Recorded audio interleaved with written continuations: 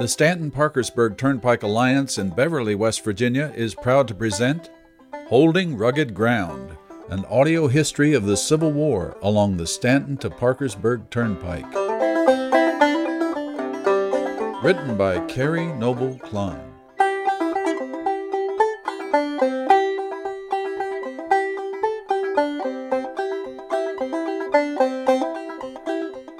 Tents, they just moved in here. There were tents on this hill and tents on that hill, and during the night, the Confederate Army had moved in here on his farm. They had just occupied it.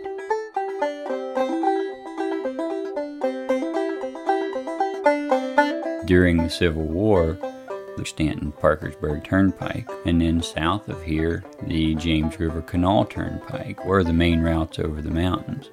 And any large troop movements had to use them because you had to have the roads to bring supply wagons to support your troops. Battle of Rich Mountain, Battle of Allegheny Mountain, they were all along the Stanton-Parkersburg Pike. Really, they were fought for the possession of it or the control of it. But at the time of the Civil War, it was just a small valley of grazing animals and gardens and real small farms. When you are moving an army, particularly with artillery, you could really tear up the road in a hurry. And if you were in the off-season when it was wet, like early spring, you could do a lot of damage.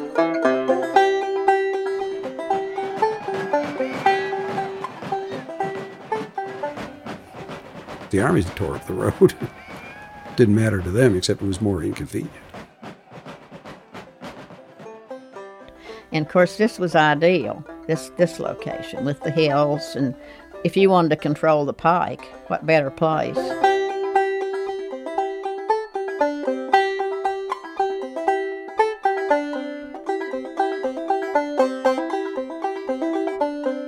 Because it was a wagon road, and it was one of the few roads where you could move troops and supplies and caissons and all those things that armies need to move.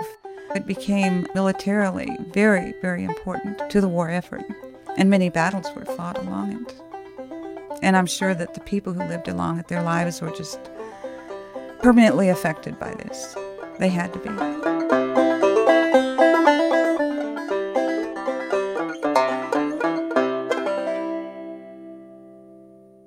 During the war, my grandfather had a hole shot through his hat one time when he was carrying a message over to Rich Mountain to one of the soldiers.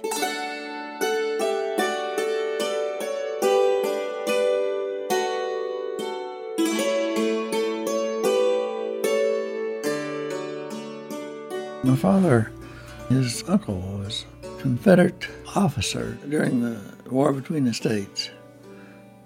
The Huttons were local Confederates, of course. Well, yes, they participated considerably because Eugenius was killed at the Battle of Winchester. He was shot off his horse before breakfast. I always thought that was sort of sad to get up in the morning and not even have breakfast. Shot off your horse. Sad. That Civil War was sad.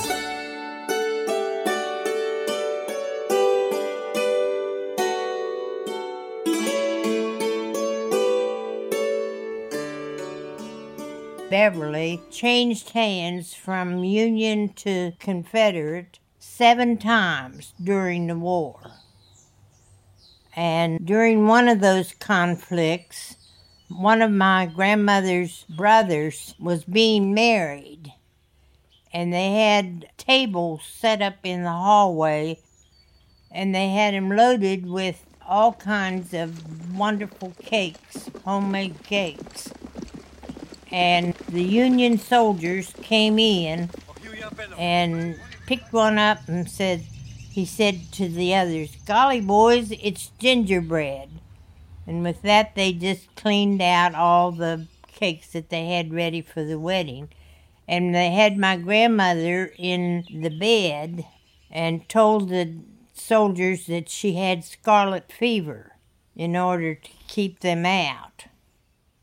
She was about 12 years old. Grandmother Hutton, they'd stolen her mother's violin, and she prized it so, and she said, "Saddle my horse. I'm going after that violin."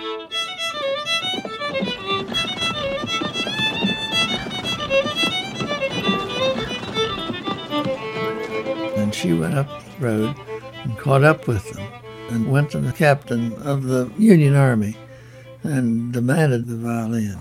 And they gave her the violin back. And the violin is still in the family.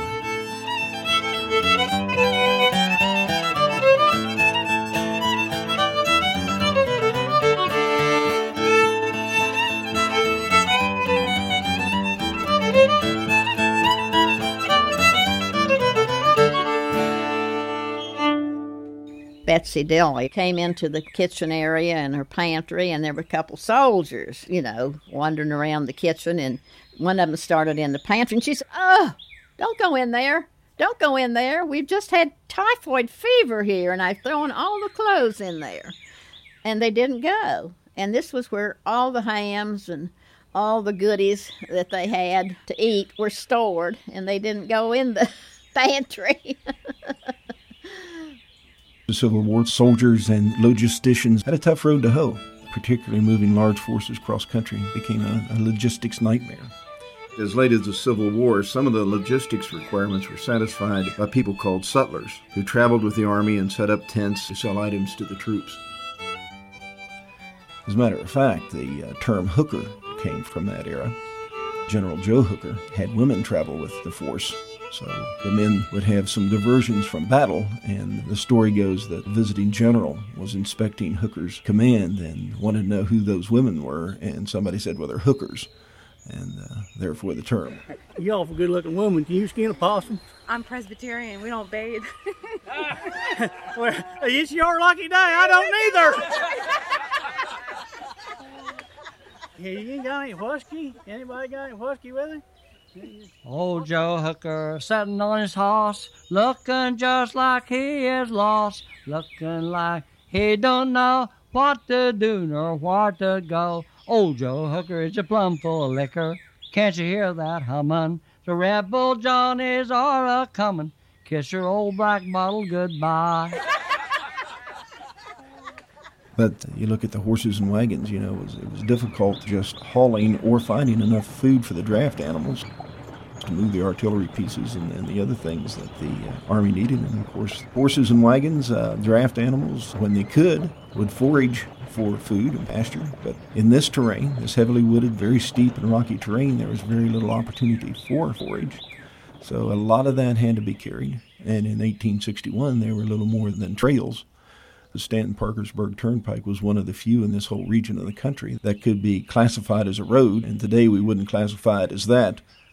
But soldiers moving on foot in terrain that was extremely hostile and difficult to navigate, in many cases in boots and shoes that they provided themselves that weren't necessarily very durable for that kind of trek. That rucksack or backpack was extremely heavy, unwieldy. But the accounts you read of soldiers during the Civil War, you hear very few complaints about that. I think the heaviness of the pack was a minor problem compared to the other things you were facing. Snowstorms, heavy fogs, it would be easy to get lost, disoriented, walk off the side of a cliff, lose horses, wagons, oxen. There's no way it would have been easy.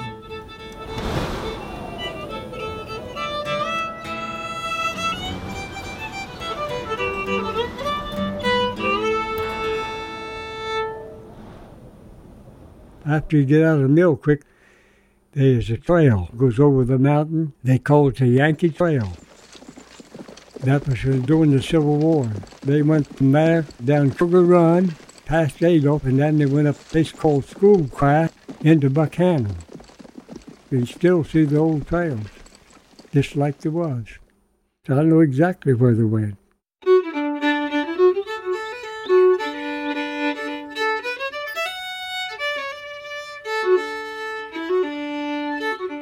Both armies used the turnpikes to establish positions here, but the Confederacy had an advantage at first. because Western Virginia was part of Virginia, and Confederate troops could recruit in Western Virginia without, quote, invading the state. For the Union to do so, for the most part, required crossing the Ohio River and making a strong political statement as Northern armies come into Virginia. So we have Union forces massing along the Ohio River and in camps of instruction around Cincinnati, Ohio.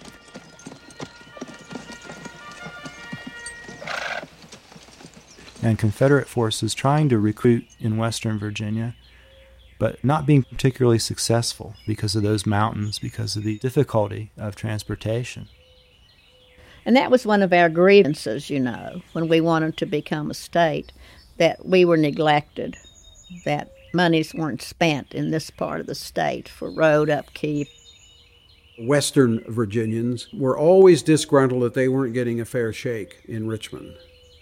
The turnpike system, in part, was to appease this, but they still felt that they were isolated and didn't get a fair shake.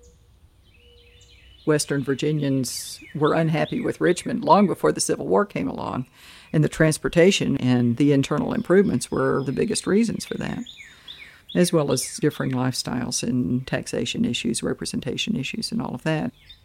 But the separation of West Virginia as a state wasn't just because of the Civil War. It was an outgrowth of this difference between the lowlands of Eastern Virginia and mountainous Western Virginia, and it really was two different areas.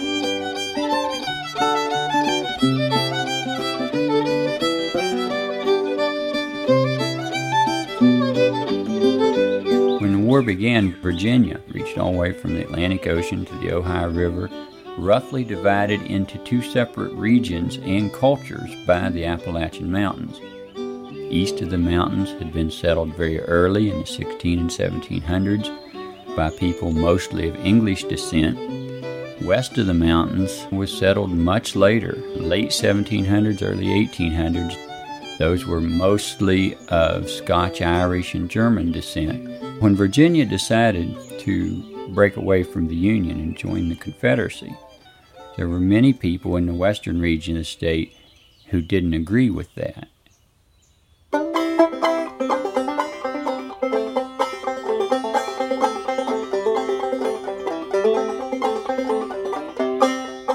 West of the mountains, you had something that was only a couple of generations removed from the absolute nasty pioneer frontier culture, where you were just trying to eke out a living and hope the Indians didn't kill you.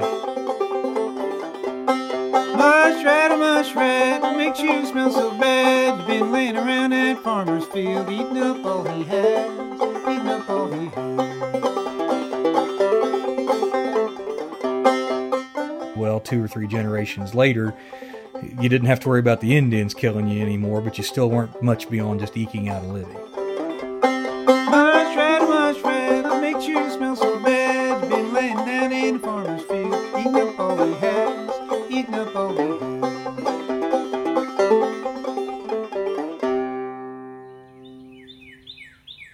On the eastern side of the mountains, where you had larger land holdings, you had a lot of slave owners. You had a different dominant culture. There actually was slavery here. Travelers' Repose had slaves. Down at Green Bank, there is a Liberty Presbyterian church, and they do have a slave quarters in that church. It was built in 1851. And as you went further south down in the Hillsborough area, a number of slaves on those big farms down there. So yeah, it does amaze people that there were slaves here in the mountains even. Most of the slave owners in Randolph County were concentrated in the Taggart Valley, in the area from around Beverly up to around Elkwater. Everybody owned slaves. The work was done at that early period there by slaves. The slaves, they had grown up there. They didn't know anything else. Didn't care to go anyplace. They were happy. They were well taken care of. Slaves were, well, it depends upon your family. As I understood it, the Huttons treated their slaves very well.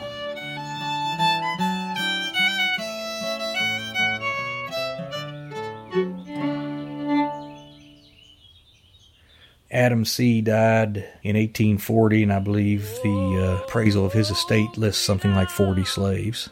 He was the largest slave owner in the county by far. Most of the slave owners in Randolph County had 3 or 4 slaves.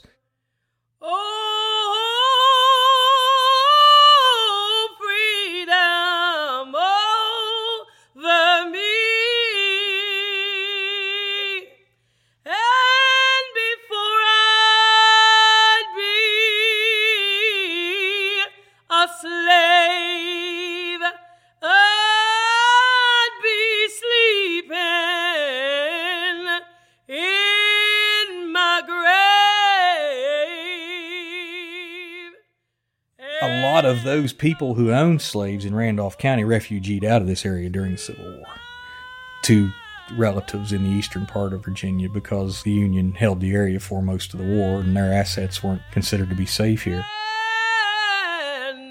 Be free.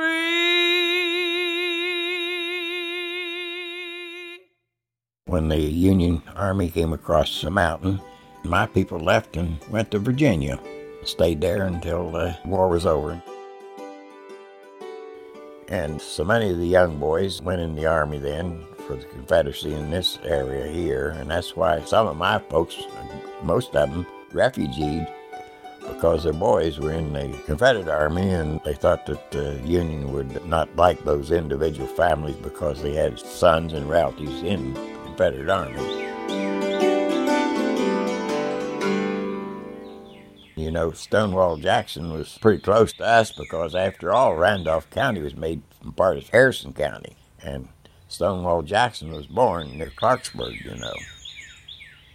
Much of Western Virginia was severely divided in sentiment. It was not all Union sentiment, as some people like to think today. In many of the counties that are West Virginia, there was Southern or secessionist sympathy. But it was very mixed throughout many of our counties, to where we had men, and in some cases a few women, agreeing to keep their arms locked in the courthouse or some other safe place, so that if arguments broke out, there wouldn't be any terrible violence. As soon as Virginia voted to secede in 1861, there were people in the western counties who were immediately rallying to stay in the Union and to separate from Richmond if that's what it took. My grandfather was Confederate. That was Calvin Hart. And he had a brother, Bunn Hart, Confederate. And there was a John Hart who was a nephew. And they had a brother-in-law, and all 4 of them went to the Confederate Army. But my grandfather, Calvin Hart, had another brother who had gone out, I believe, Kansas. And he was in the Union Army. And they didn't claim him, I don't think, until the war was over. And he had lived in Beverly, and he disowned the rebels back here, and they disowned him.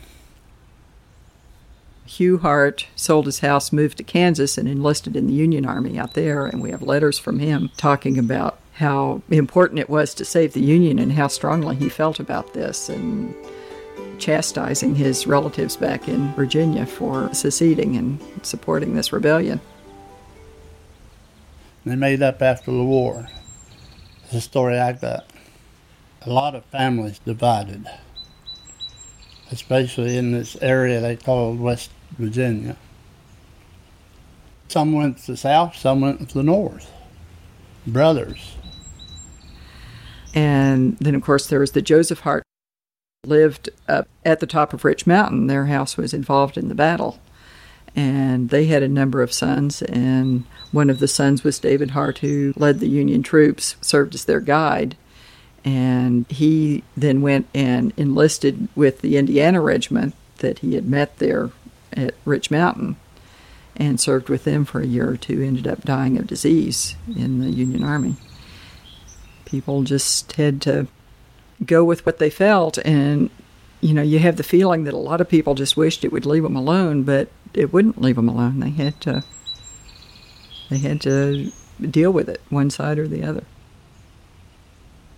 People up there shouldn't have really had anything to do with it. They didn't care whether they were Southerners or Northerners or whatever. They were just happy to be living up there in that beautiful valley, Tigers Valley. Elder John Klein was a pacifist that did not believe in fighting, was very much against the war between the states, slavery, and the secession movement. He wanted to see all the states remain within and not divide up. And he knew that this would really be a blot on their history. From my diary on Tuesday, January the 1, 1861, this is what I write. Secession means war, and war means tears and ashes and blood. It means bonds and imprisonments and perhaps even death to many in our beloved brotherhood, who I have the confidence to believe will die rather than disobey God by taking up arms.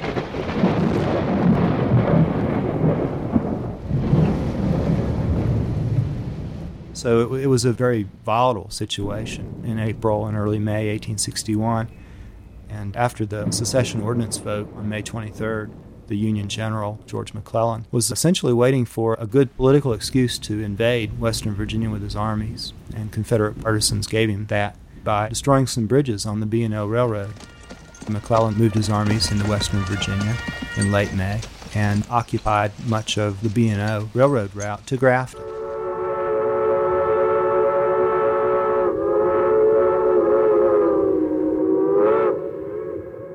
The B&O Railroad was a vital supply line for the Union Army, and so they had outposts all along it. So most of the actions in West Virginia during the Civil War were a result of one side or the other trying to protect either the B&O Railroad or the Virginia Central or Virginia-Tennessee Railroad. So those were the ones that were here during the Civil War.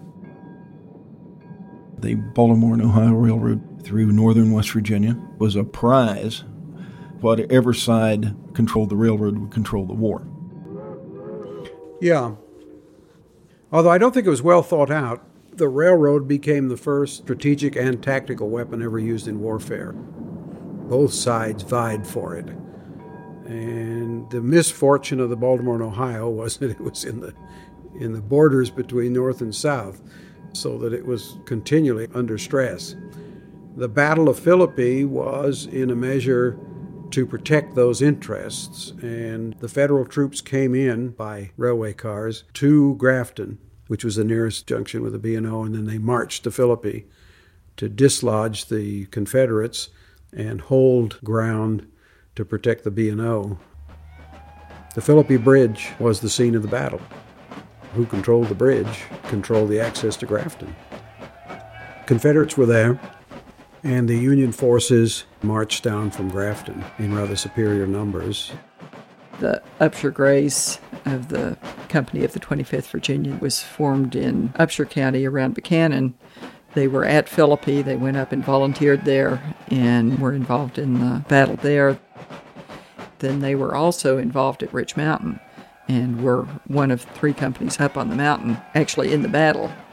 And then, of course, there were men from the same counties that were volunteering for the Union regiments. And loyal Virginia regiments, the Virginia U.S. regiments, were being formed at the same time, and mostly up in Wheeling, but they were coming from all of these counties. And there was recruiting particularly being done in Fairmont and Clarksburg and Morgantown. The farther this direction you got, the more prevalent the Southern sentiment was. Now I have some material from the diary of James Edward Hall.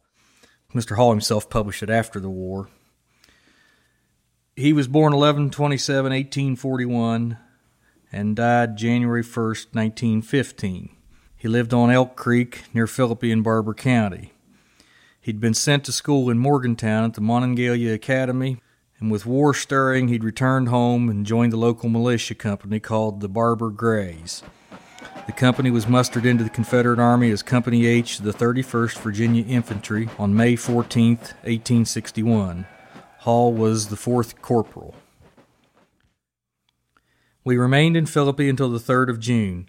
Early on that morning, we were startled from beds by the firing of the enemy's cannon.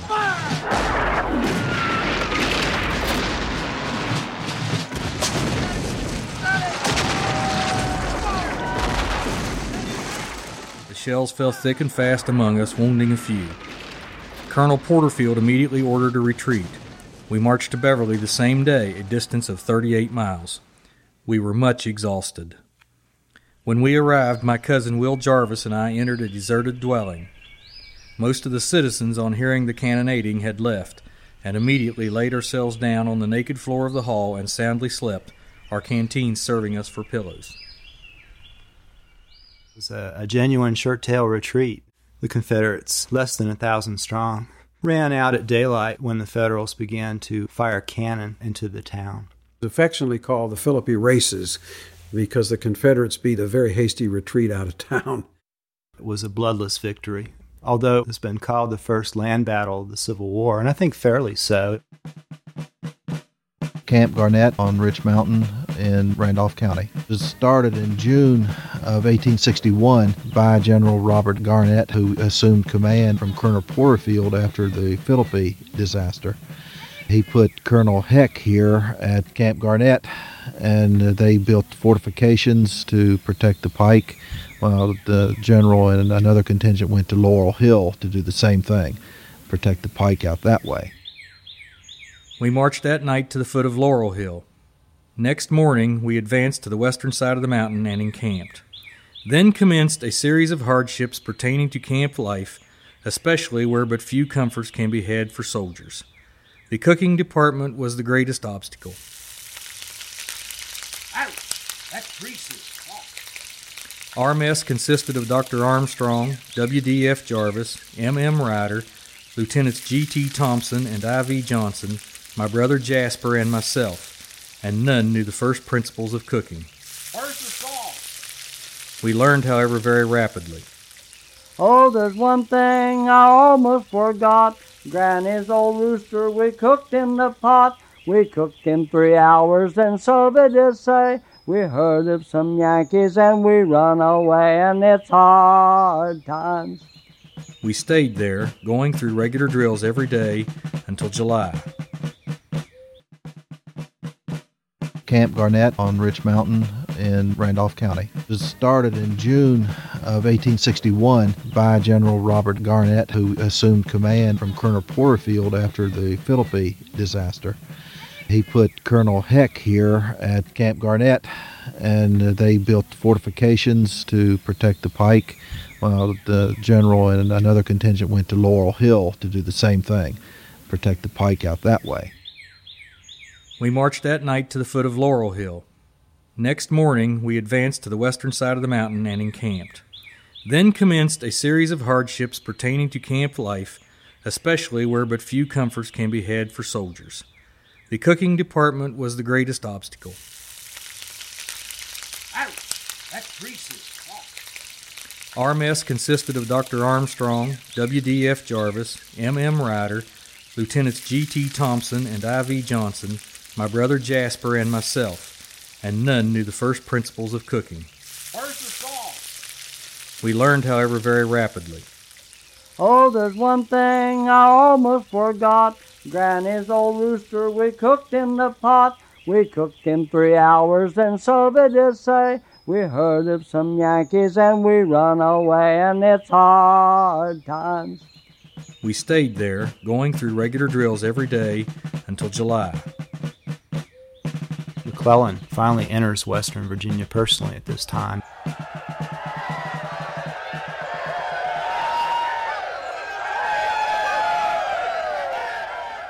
He's kind of like a conquering hero to many of the people as he rides in along the railroad and then down the turnpikes. The Union people come out to see him, hold up their children to see him, and wave flags and banners and handkerchiefs. McClellan quickly decides that he's going to try to cut off or flank Garnett's army at the foot of Rich Mountain on the Stanton-Parkersburg Turnpike and bypass it from the south, get on the turnpike behind the Confederates. A local boy named David Hart, whose father owned the house on top of Rich Mountain, came into the Union camp on the evening of the 10th and said, I can take troops around. And they agreed. After they questioned him thoroughly, they agreed to let him lead them. They did tell him that if you lead us wrong, you're dead. And he led them pretty much with a pistol at his head. This David, he was just a young fella. He knew the country. Yeah, he knew her all. He led them up this path through the woods and the laurel thickets and everything in the middle of the night, and it was raining, and they had almost 2,000 men, which I can't imagine 2,000 men on top of that mountain. And they wandered around this mountain, and they got up to the top, and there were a couple of places where they missed the directions. David had gotten nervous as they were getting to the top because he was not armed and didn't have a rifle, and he was nervous about being out in front, so they sent him back to the back, and then they got lost. But they did find their way. They came out on top and then came along the ridge. So when they came up near the pass to the Hart House, probably to about the outskirts of the farm, was when they ran across the Confederate pickets and the skirmishing started. And David describes the din of the battle, and he said it sounded like they had 20 cannons.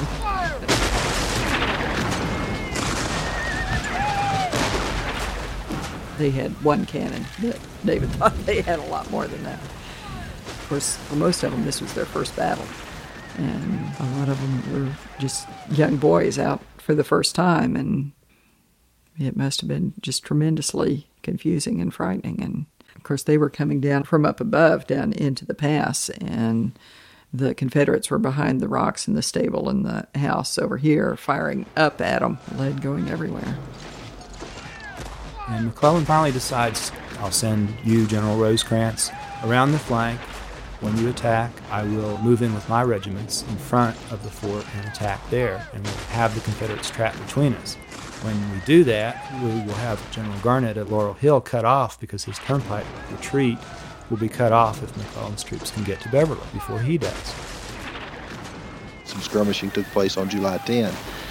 The main battle, of course, took place a couple miles to the rear of Camp Garnett on July 11. The battle comes off successfully. Rosecrans marches around Rich Mountain. A very difficult march without any artillery because it's too rugged.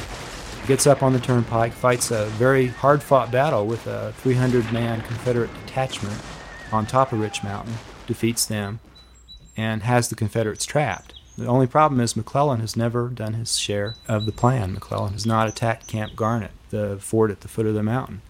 He's fearful that Rosecrans has been defeated, and paralyzed in fear, he does nothing until he hears from Rosecrans the next day. Cautious Mike, I call him. He held fast throughout the day, waiting for what? The news to make the attack. And Pegram was dashing up and down the road and moving troops here and there. And at one point, one of the waves of Federal attack up at the top of the mountain, they came forward, they were pushed back by the cannon fire and retreated. And at this point, the Confederates let out a cheer. And they cheered. And McClellan heard this, and he thought his guys had been defeated. And so he never attacked. He just sat there. Rosecrans rides through the abandoned Confederate camp and notifies McClellan that he's won a great victory. The Confederates had scattered from Camp Garnett across Rich Mountain, trying to escape. Some did, thanks to a very talented map maker named Jed Hotchkiss. His notes are the basis for the maps that we have today, and he later became famous as map maker for Stonewall Jackson. By 11 o'clock at night, the Confederates could not hold Camp Garnett with approximately 2,000 troops in their rear and 7,000 more in front of them. They were outnumbered, and they just gave up. And they left the camp, and they took off into the mountains. So they were going to try to get to Laurel Hill through the mountains. And they became lost, turned around. This early in the war, they surrendered because they were just dying of hunger. But most of the Confederates end up with Colonel Pegram, kind of a hapless commander, wandering across Rich Mountain and finally surrendering to McClellan 2 days later.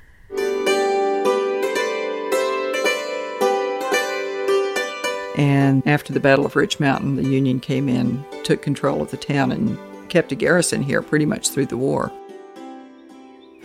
And I think that Southern sentiment hardened to some degree because people felt like they were being occupied by outsiders. The farther this direction you got, the more prevalent the Southern sentiment was. I think them blue fellers is the ones that's causing all the trouble, because we didn't have no trouble up here before they came. They run all the game off the mountain. They went through my farm. They stole all my chickens. But it's a shit racket. There's a hollering and the carrying on and the big guns are going off. It's just can't believe it. What are they doing here anyway?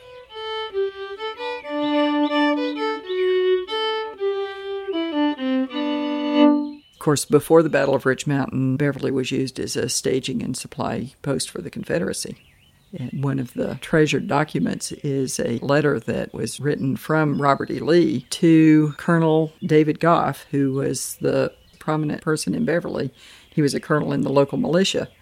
And Lee sent him this letter about the arms they were shipping to supply the recruits there in Beverly. Here are these rifles coming to you, and you take charge of them and give them to the troops. So this was going on before Rich Mountain. And then once the battle came, Goff and a lot of other families left town. Refugeed south is the term. And left their buildings empty, and then his house ended up being taken by the Union and used as the Union Hospital in Beverly all through the war. McClellan gets his victory and marches to Beverly and has General Garnett trapped at Laurel Hill. Next morning at Laurel Hill, we immediately formed lines and commenced our line of march, a retreat. Our intention was to go by way of Beverly, but finding the road blockaded, the entire command changed directions to go through the counties of Preston, Tucker, Hardy, etc. We there understood that the entire command of Colonels Heck and Pegram was either killed or taken prisoner. We marched all that day, and at night encamped on the opposite bank of Shavers Fork of Cheat River, without anything to eat and much fatigued by the march. General Garnett had this whole wagon train of troops and supplies and equipment going on these tortuous mountain roads down Pheasant Run to Shavers Fork and then up along Shavers Fork towards Corrick's Ford, which is at what's now the town of Parsons. The accounts talk of equipment being strewn right and left. They were trying to get away, and the Federals were pursuing them.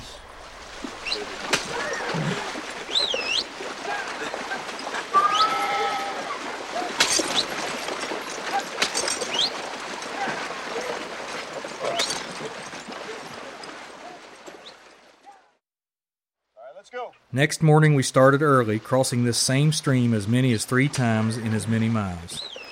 About noon that day we first became aware of the presence of the enemy. They overtook our rear guard at Cheat River. A terrible fire ensued, our artillery firing into their ranks of 4 deep at the distance of 200 yards.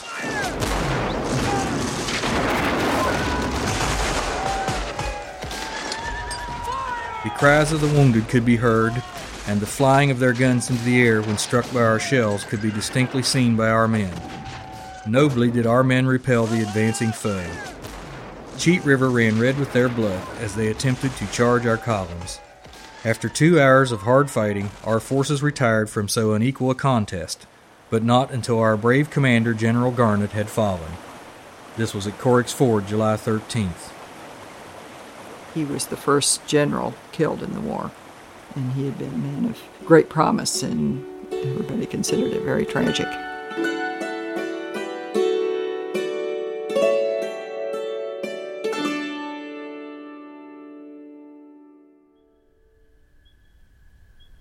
And then the rest of his troops kind of straggled across the mountains, and most of them did eventually make it back to Franklin or Monterey or someplace.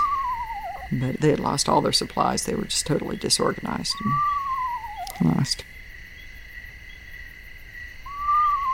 So the rest of his army scatters across the mountains into the wilderness, many of them ending up in what's now the Otter Creek Wilderness and nearly starving to death before they're rescued by a local trapper. And McClellan's victory is complete, and he doesn't hesitate to use that great secret weapon that he's brought with him, called the telegraph. The first use of telegraph by an army in the field occurred at Beverly. The first time in history. McClellan was very familiar with the telegraph and its use. He brought it to Western Virginia with him and strung the wire as he advanced. and began to send a series of really dramatic Napoleonic-type telegrams to Washington that he had won great victories in Western Virginia. He had annihilated the rebel army, were his words. Secession was killed in this country, was another quote. Very dramatic series of telegrams over a couple days that went to Washington. And this was amazing news. These were the first Union victories of the Civil War.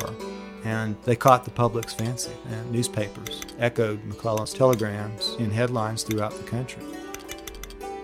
McClellan became the young Napoleon, really the first battlefield hero the North had, and he was idolized.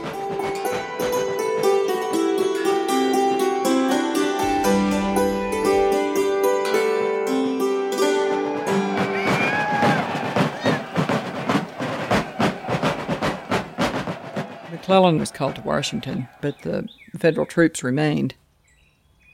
With the Union occupation there, a lot of the homes were expected to take in soldiers. Laura Arnold lived in Beverly. She was married to Jonathan Arnold, who is one of the most prominent men in the county, one of the biggest landowners. And she had come to Beverly as a young woman and married and stayed there. And she was Stonewall Jackson's sister, Thomas Jackson's sister. Thomas Jackson had been to visit them numerous times before the war. We have accounts of him traveling in a stagecoach up the turnpike to Beverly to visit his sister. And when the war came, Laura and Jonathan Arnold had soldiers billeted in their home. Laura also was well known as a nurse around town. She worked in the hospital and had sick soldiers in the home and took care of them.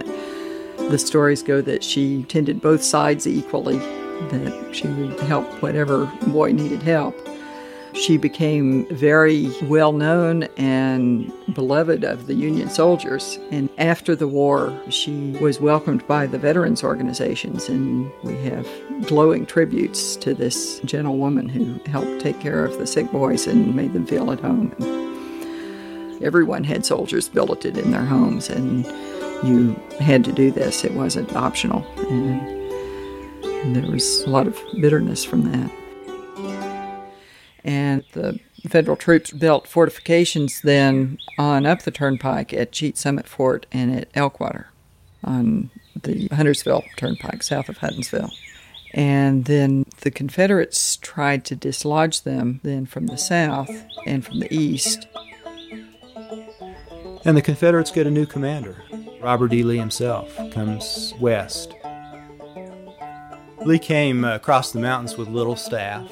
He had 2 slaves, and he had 2 aides. They came over with a single wagon that held all the headquarters equipment. Now, at this time, Lee was not in command. He's coming here as a facilitator or coordinator. Lee understands that with Garnett's death, that Western Virginia is almost lost to the Confederacy and that drastic measures are needed. And Confederate regiments from Tennessee, Georgia, North Carolina, and Arkansas even move into Western Virginia. So the Confederates actually have more soldiers in Western Virginia for that period of time than the Union Army, more than 10,000 men, whereas the Federals have not even that many left themselves.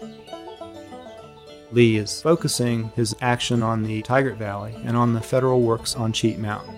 And he's overseeing General Loring, who's very jealous of Lee's presence, has seniority to Lee in the old U.S. Army, and had more experience. Loring was fighting Indians as a teenager when Lee was a kid in diapers. And Loring has more field experience, he's been in more battles, and he doesn't understand why Lee is here. And he responds by being recalcitrant, by not wanting to move forward.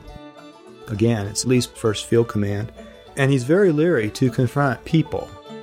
Lee's very anxious to attack the Federals and do it before the fortifications are complete.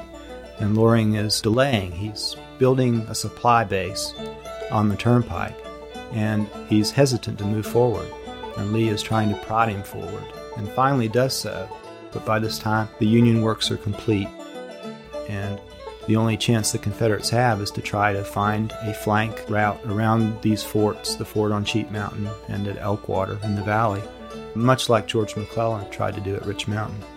Lee finds a route through great personal effort, and the effort of some local surveyors who help him find unknown roads and trails. The Confederates are camped at an area called Valley Mountain at the base of Snowshoe Mountain. Lee's a very solid leader, and he becomes very popular right off the bat with the common soldiers because of the way he treats them.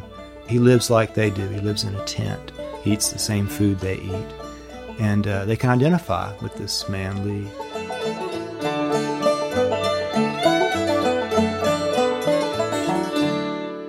But anyway, he had this complicated plan to try to dislodge the Federals at Cheat Summit and Elkwater simultaneously. And he was down at Valley Mountain, at the pass near where Snowshoe now is. But he makes a fatal mistake. He's confronted by an Arkansas colonel named Albert Rust, who insists on leading the attack on Cheat Mountain with his 3rd Arkansas. Lee is reluctant to do this. Rust has no military experience. He's what we would call a political general, but he has connections in the highest places of the Confederate government.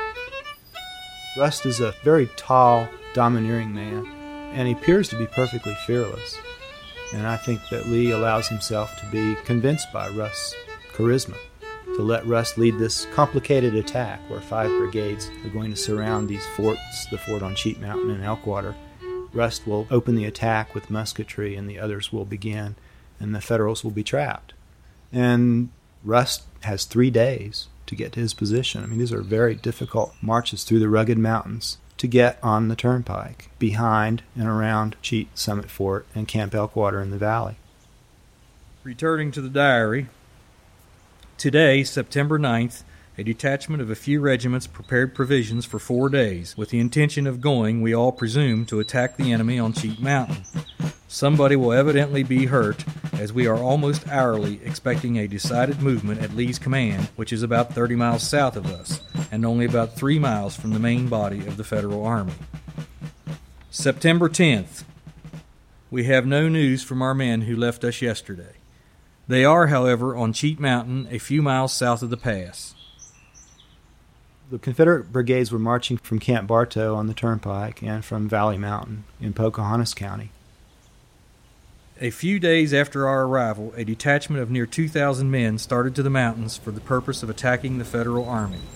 We were, however, misled by our guide, and the enterprise consequently failed. It rained on us almost continually while in the mountains. Our provisions became perfectly saturated, and we were wet for 2 days in those chilly rains without provisions. They're talking here about when they advanced to the Greenbrier River, that would have been at Bartow, where Travelers' Repose is on the Stanton-Parkersburg Turnpike. And they're talking about the Yankees being at Cheat Mountain Pass.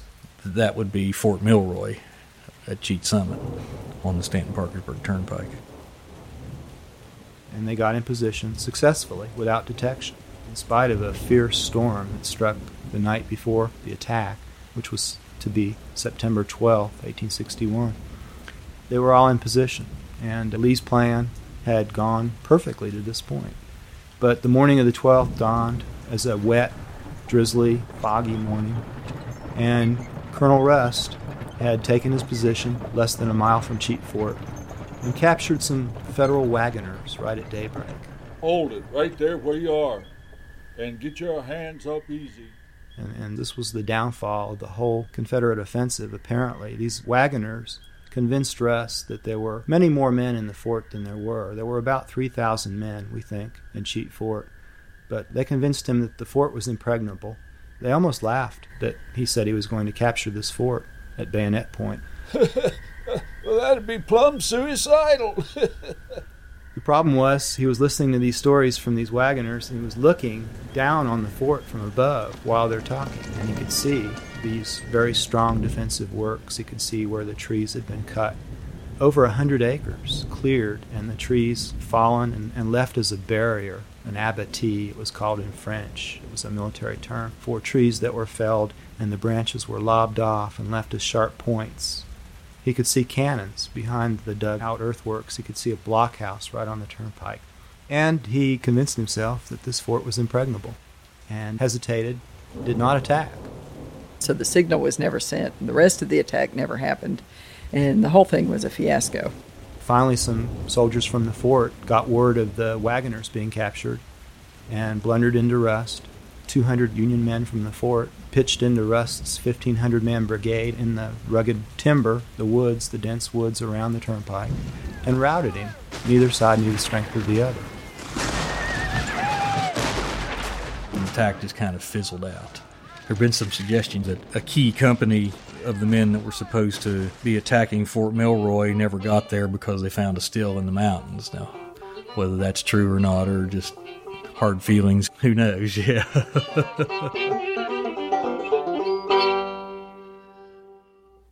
There was skirmishing for 2 or 3 more days around Cheat Mountain and in front of Elkwater, but the end result was defeat for the Confederates, defeat for Lee in his first campaign.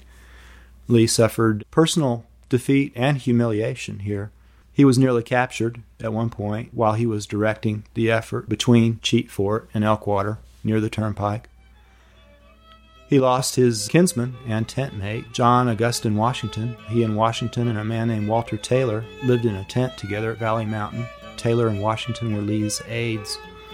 Washington was killed in a scouting expedition with Lee's son, Rooney Lee, who was a cavalry leader.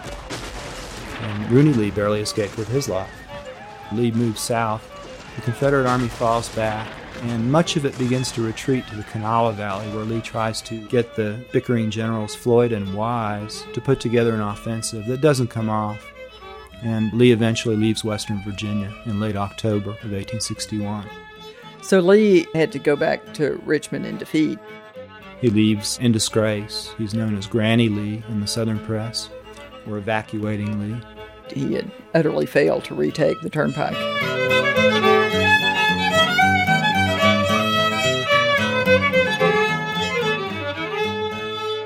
The Confederates moved to Bartow, Travelers' Repose, as it was known at that time, at the base of Allegheny Mountain, and set up a camp there. The whole number of regiments belonging to this division of the Army marched to a branch of the Greenbrier River, which is about 10 miles from the Cheat Mountain Pass, where there are Yankees, rattlesnakes, and bears. A omni id genus, and he notes that means all of a kind. There was an inn on the Stanton-Parkersburg Turnpike at Travelers' Repose, and the Confederates built a fortification there, which they called Camp Bartow, named for a Georgian who'd been killed at First Manassas. Andrew Yeager had prophesied that the early battles of the Civil War would be along the pike at Travelers' Repose, and he wasn't shocked when he woke up one morning and saw the hills covered with tents. During the night, the Confederate Army had moved in here on his farm. Tents, they just moved in here. There were tents on this hill and tents on that hill, and they had just occupied it. And, of course, this was ideal, this location with the hills, and if you wanted to control the pike, what better place? And they kept that camp going until November. And during the early part of October 1861, a engagement took place at Travelers' Repose, properly known as the Battle of Greenbrier River.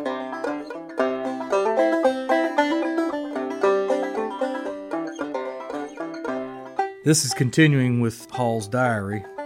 The regiment to which I belong formed a part. Here on the 3rd of October 1861 was the Battle of Greenbrier River fought. The casualties on either side were not very great considering the forces engaged.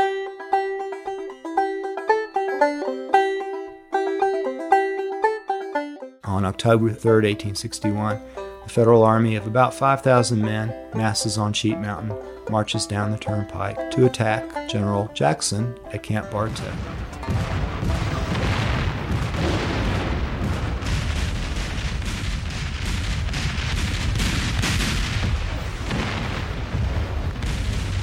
This battle is primarily an artillery duel, which lasts all morning, early afternoon. The Federals have about 13 cannons, which they establish across the valley and began bombarding this Camp Bartow. Jackson's artillery answers. He rarely has 5 cannons he can use at any one time. And it's a fierce artillery duel, one of the first of the war, and a very dramatic scene for the participants. There are many comical stories involved with it. After a while, the soldiers become more comfortable with these artillery shells and cannonballs screaming overhead, and they began to relax, laying against fence rails and behind trees, and they play cards, and some of them even fall asleep during this bombardment, believe it or not, because they've been without sleep, some of them for more than 48 hours.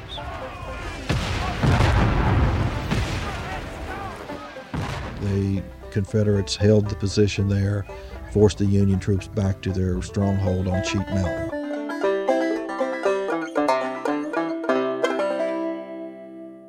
Well, my grandmother, Eveline, who lived on Allegheny, was my source. She had 13 children, and Granny was a pistol. She really was. And she was about 12 years old when the Army moved in on their farm on Allegheny. They were living on top of Allegheny. The Confederates figured they'd best move to top of Allegheny. General Ed Johnson made that decision, I think. They moved sometime between October the 3rd and December the 13th because the attack from Fort Milroy was on December the 13th, 1861. General Milroy left his stronghold at Cheat Mountain and moved over against General Johnson at Allegheny Mountain, which gave him his nickname, Allegheny Johnson. It's recorded that the day of the battle that Ed Johnson, they were all so green, and most of them hadn't been in much of a battle except this artillery duel here at Travelers Repose, and Ed Johnson couldn't make them fight. They wouldn't expose themselves. So he lifted a rail off the rail fence and beat them, beat the soldiers, made them go out and fight. And this is the general doing this.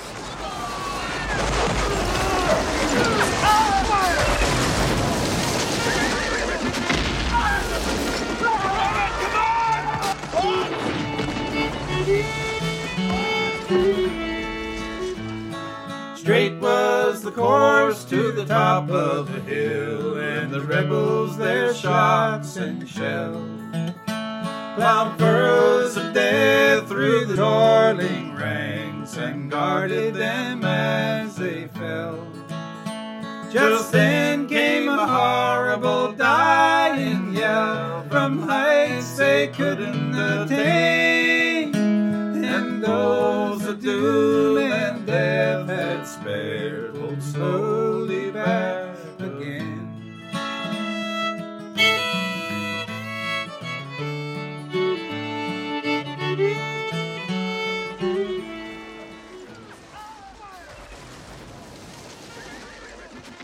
They were awakened that morning by a corner of the house being taken off by a cannonball, and musket balls falling on the tin roof like hail.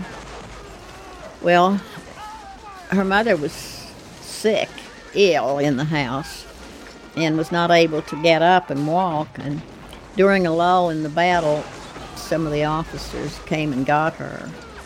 They vacated the house, took everybody out of the house, because the house was directly in line of fire. And they took her on a litter. Two of them carried her down the hall to an officer's cabin. And while they were walking down the hall, a bullet went between the two litter bearers, right over her. But Ed Johnson drives the Federals back with a war club. He's waving a war club as he fights and cussing, and drives them back. They successfully repulsed the Union troops there, but at a heavy loss. But among the dead who were left on the field was a boy with curly hair.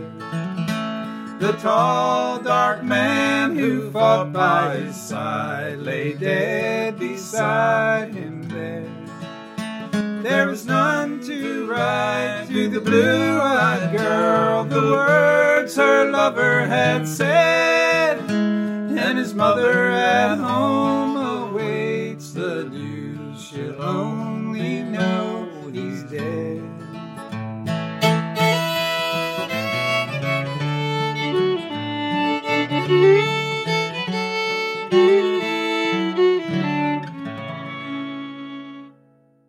And if Evelyn Yeager Beard remembered correctly, there were 19 men killed.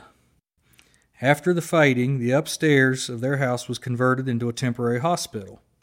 Several of the wounded men died. And the Confederates go into winter camp, and the Federals do the same. And they stare at each other across 20 miles of airspace. They can see each other's campfires with a spyglass or telescope. And they weather just a miserable winter. Poor little turtle dove, sitting in a pine, mourning for his own true love, as I do now for mine, as I do now for mine. The Confederates spent the winter over 4,000 feet high on top of Allegheny Mountain, and then the Federals were camped on top of Cheat Mountain at a similar elevation. And a bitter winter it was. At that altitude and that height, they spent a miserable time. The 12th Georgia Regiment suffered tremendously from the cold because they weren't used to this type of weather. And neither were the Virginia boys used to it that high up. Even horses froze standing up on Allegheny Mountain, Cheat Mountain too. During the Civil War, a lot of them froze. 1861 was probably the wettest, coldest year on record to that time.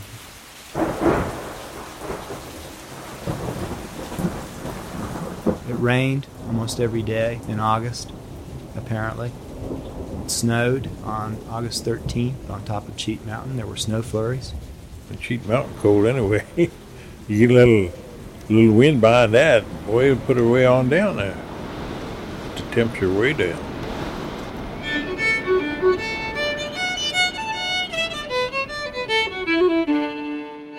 This is material from a statement made November 4th, 1926, by Evelyn Yeager Beard of Arborvale, West Virginia. She recalled that in the fall and winter of 1861 and 62, quote, I remember them as being not very warmly clothed and shivering with cold. Not being used to the cold, damp climate, many of them sickened and died and were buried on a little hill back of our home, unquote. They say more men were killed in the Civil War than all the other wars put together. Can you believe that? And I understand that most of them died of diseases.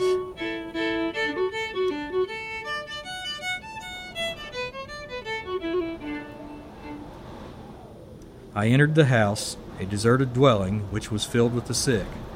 Many were rapidly failing. I saw many there who appeared so intellectual and highly educated, who undoubtedly were bright ornaments to the society in which they moved, leaving the world in such a place. I involuntarily breathed a prayer to their Creator who knows all, to be a propitiator for their souls. There's a new-made grave awaiting, and its depths are dark and cold. There they'll lay her precious baby. War for her had took its toll, but we'll meet up there in heaven, where God's children always go, and I always will remember teardrops falling in the snow. Yes, I always will remember teardrops falling in the snow.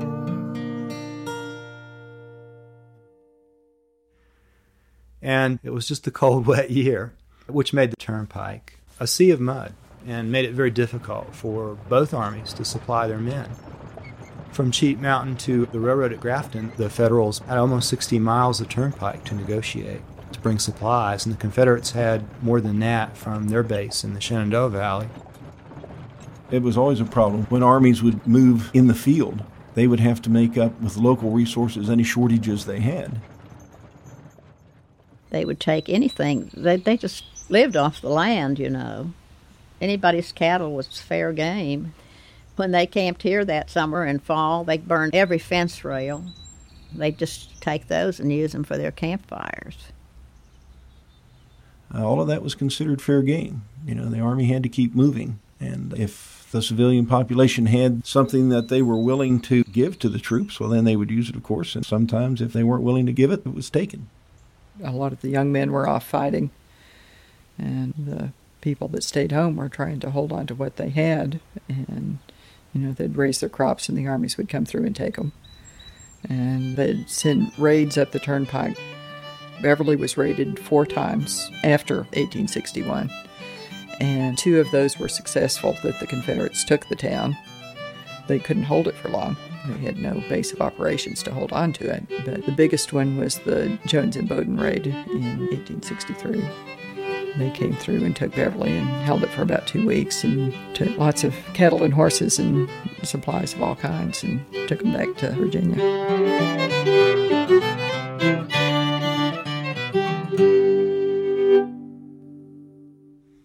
When Jones reached Philippi, he sent a company back to Virginia, and they took with them more than 3,000 cattle and 1,200 horses that he had captured since his raid had started.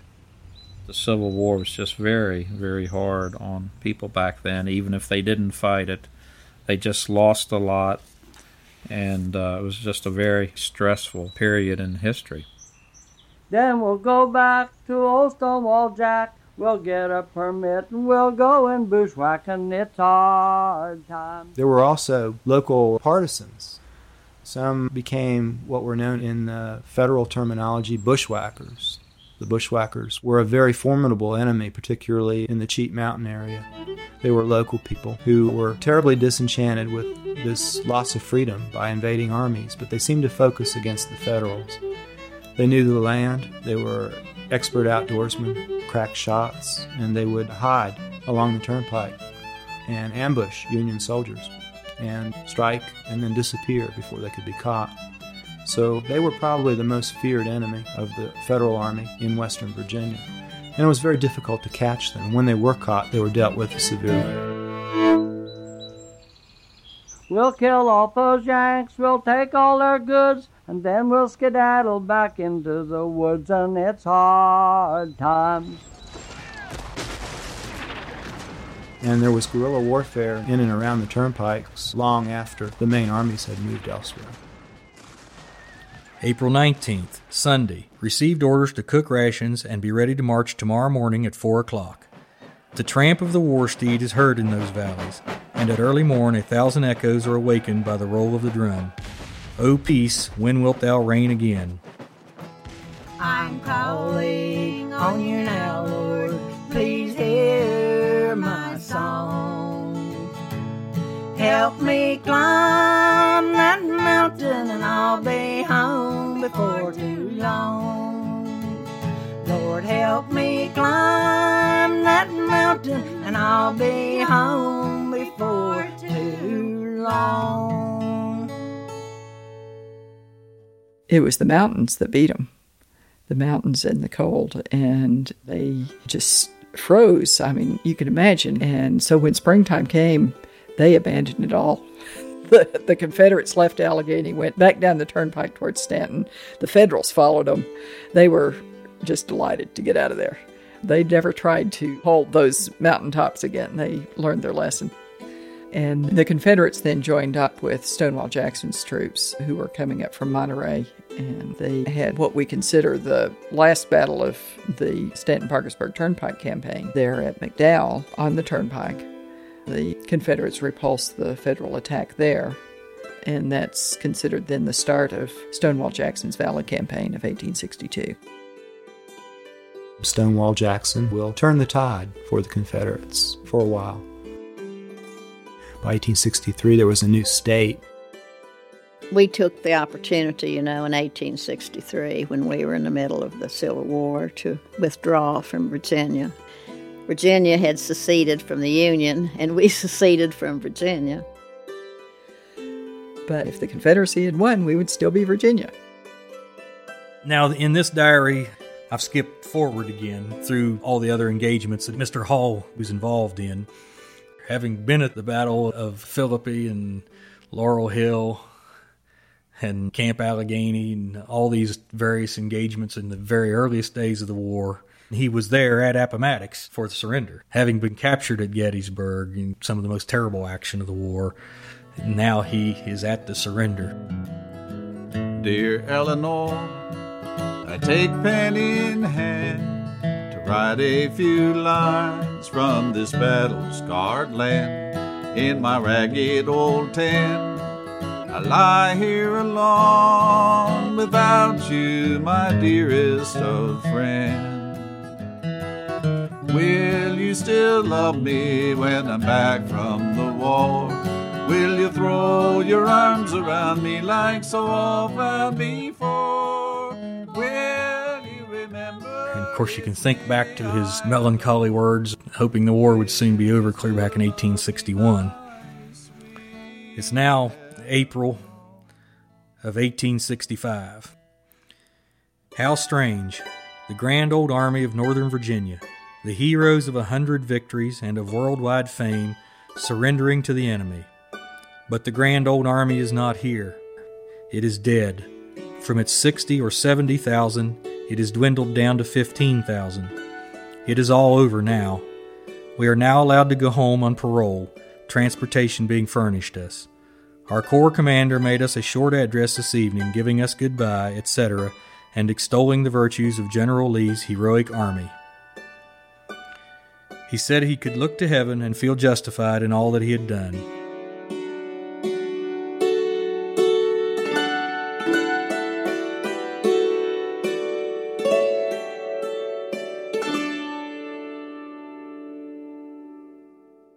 April 11th. Today, General Lee's order relative to the surrender was presented to us. April 12th, 1865. We marched out within the Yankee lines this morning and stacked our arms. Saw several acquaintances in the Yankee Army, some of my neighbors. Continued our march to Lynchburg. The Yanks issued us rations without any limit. My mind wanders back to the hills that I left, and in my memories I see thy sweet self, and I think of the pleasures that once we had known, the happiest times of my life. Will you still love me when I'm back from the war? April 25th. I walked down on Elk today. Powerful glad to see the folks at home. It seems a little odd that I am here after being absent so long. April 28th. Went fishing. And that's the last 2 words of the diary. Sweet Eleanor. You've been listening to Holding Rugged Ground, researched, written, and produced by Carrie and Michael Klein at Talking Across the Lines Worldwide Conversations in Elkins, West Virginia. This is a production of the Stanton-Parkersburg Turnpike Alliance with financial support from the Rich Mountain Battlefield Foundation and the Federal Highway Administration. Executive producers are Phyllis Baxter and Michael Smith. For the Stanton-Parkersburg Turnpike Alliance, I'm Michael Klein.